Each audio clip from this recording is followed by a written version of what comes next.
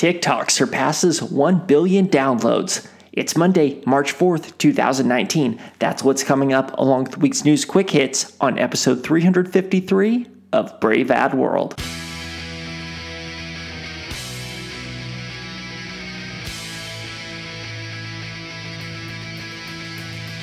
New consumers, new media, new strategies. This is Brave Ad World. Hey everybody, welcome to episode 353 of Brave Ad World, the official podcast of braveadworld.com, which combines actionable insights with some of the latest headlines in social media and digital marketing news. Every week or close to it, I take the top stories, provide a recap, and then share insights as to what those stories might mean to us as marketers. My name is Taylor Wiegert, and not a whole lot to get into this week, but we do have a pretty big story coming from the app that is it's kind of the hip and cool thing right now. All right, so let's talk about TikTok. So TikTok, formerly known as Musical.ly and acquired by Chinese-based company ByteDance, has crossed a pretty major milestone. The platform has been downloaded more than 1 billion times by users around the world. January alone actually brought in 71 million new users, according to an estimate by Sensor Tower. ByteDance, they have not confirmed the numbers, and downloads do not equate to active users, so certainly some caveats there.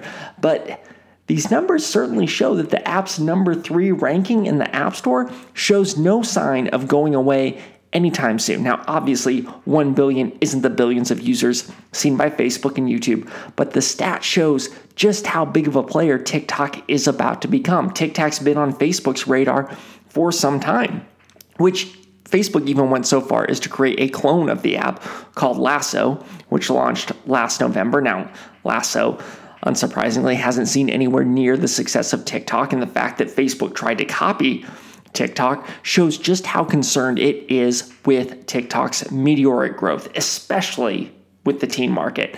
Now, that's the rosy side of the story. TikTok certainly has some issues, and those TikTok certainly has some issues, and those came out this week in pretty full force. So TikTok, they're going to have to pay $5.7 million to the FTC for a penalty that was actually imposed on Musical.ly, which, like I said, that was acquired by TikTok. The fine is being imposed because Musical.ly collected the personal information of children under 13 without parental consent. That is a violation of the Children's Online Privacy Protection Act. COPPA. This week, TikTok, they took action by suspending accounts it believed belonged to underage users, which that actually led to a different problem. Many of TikTok's adult users, they actually submitted fake birthdays when creating their accounts because why not? And that meant that they were actually locked out. And they took to Twitter to air their frustrations to TikTok. So TikTok actually locked out their users who were old enough to be using the platform. So what TikTok did is they asked those users to submit government-issued IDs to restore their accounts, to which users justifiably said was also a bit of an overstep when it comes to the collection of personal information. So a major week this week for TikTok in terms of users and downloads, but they clearly have a lot of things to figure out as they're growing up. And unfortunately for ByteDance, which, like I said, acquired Musical.ly, Musical.ly didn't exactly comply with COPPA. So now TikTok is paying the price for that, and they're not paying it all that well. All right, that is it for the week's main stories. So now I'm going to dive into the news quick hits, where I'm going to hit other stories that happened this week at a high level that didn't get discussed earlier. So Pinterest and YouTube, they're taking steps to limit the reach of anti-vaccination propaganda.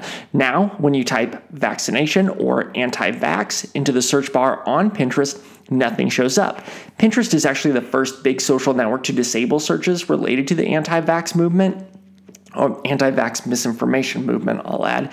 YouTube has disabled the ability for anti-vax content to be monetized. So now any channels promoting anti-vax beliefs, they're going to be unable to run ads as they violate YouTube's policy of prohibiting monetization for dangerous and harmful content. So two big players online limiting the reach of anti-vax misinformation.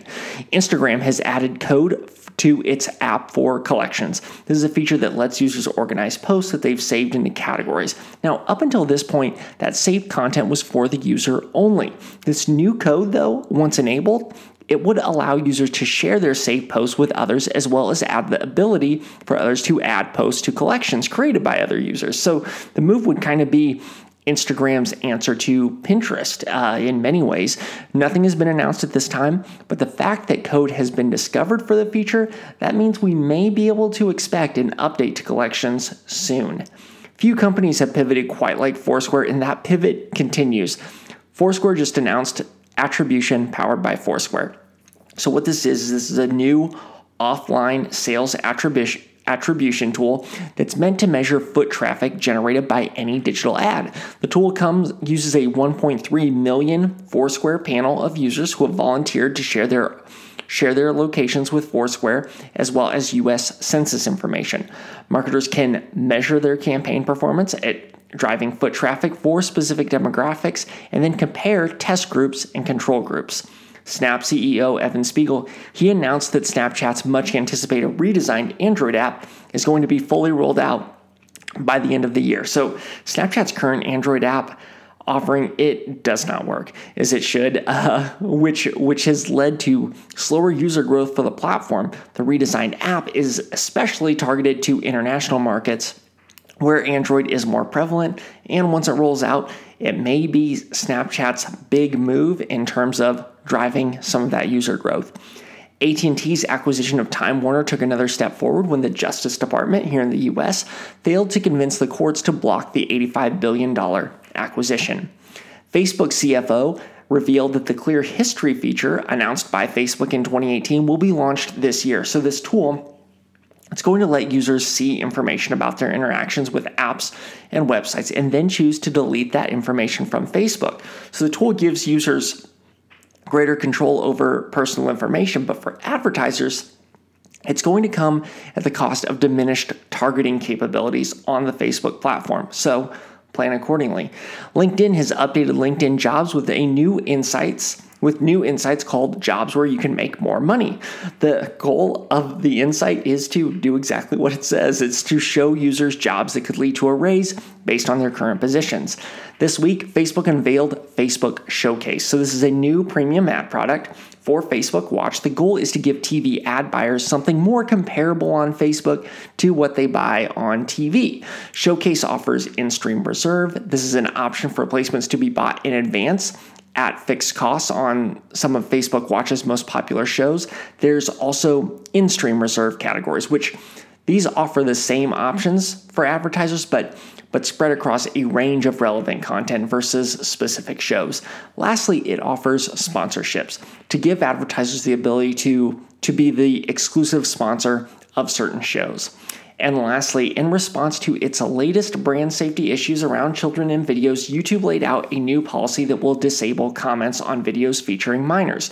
Some creators will be exempt from the policy, but they'll be required to moderate their own comments and remove predatory posts. Along with this, YouTube is speeding up the development of a new classifier that will be able to identify and remove double the amount of predatory comments compared to its current classifier. So this is all seems to be moving in the right direction, but there are a few questions around YouTube's move. First, how does it identify content featuring minors? And second, how will it determine which videos are exempt and which are not? All right, that is it for episode 353 of Brave Ad World. Before I let you go, I want to hear from you. Send questions, comments. Let me know what you like. Let me know what you don't like to braveadworld@gmail.com. And if you get a chance, please rate and review this podcast on iTunes or your platform of choice. It helps me know what you think, and it helps others find the podcast. I can be found on Twitter at TWiegert. That's TWIEGERT. You can also find my personal thoughts and insight on marketing at braveadworld.com, occasionally at least. All right, thanks so much for listening. Have a great week. Thanks for listening. For more, check out braveadworld.com.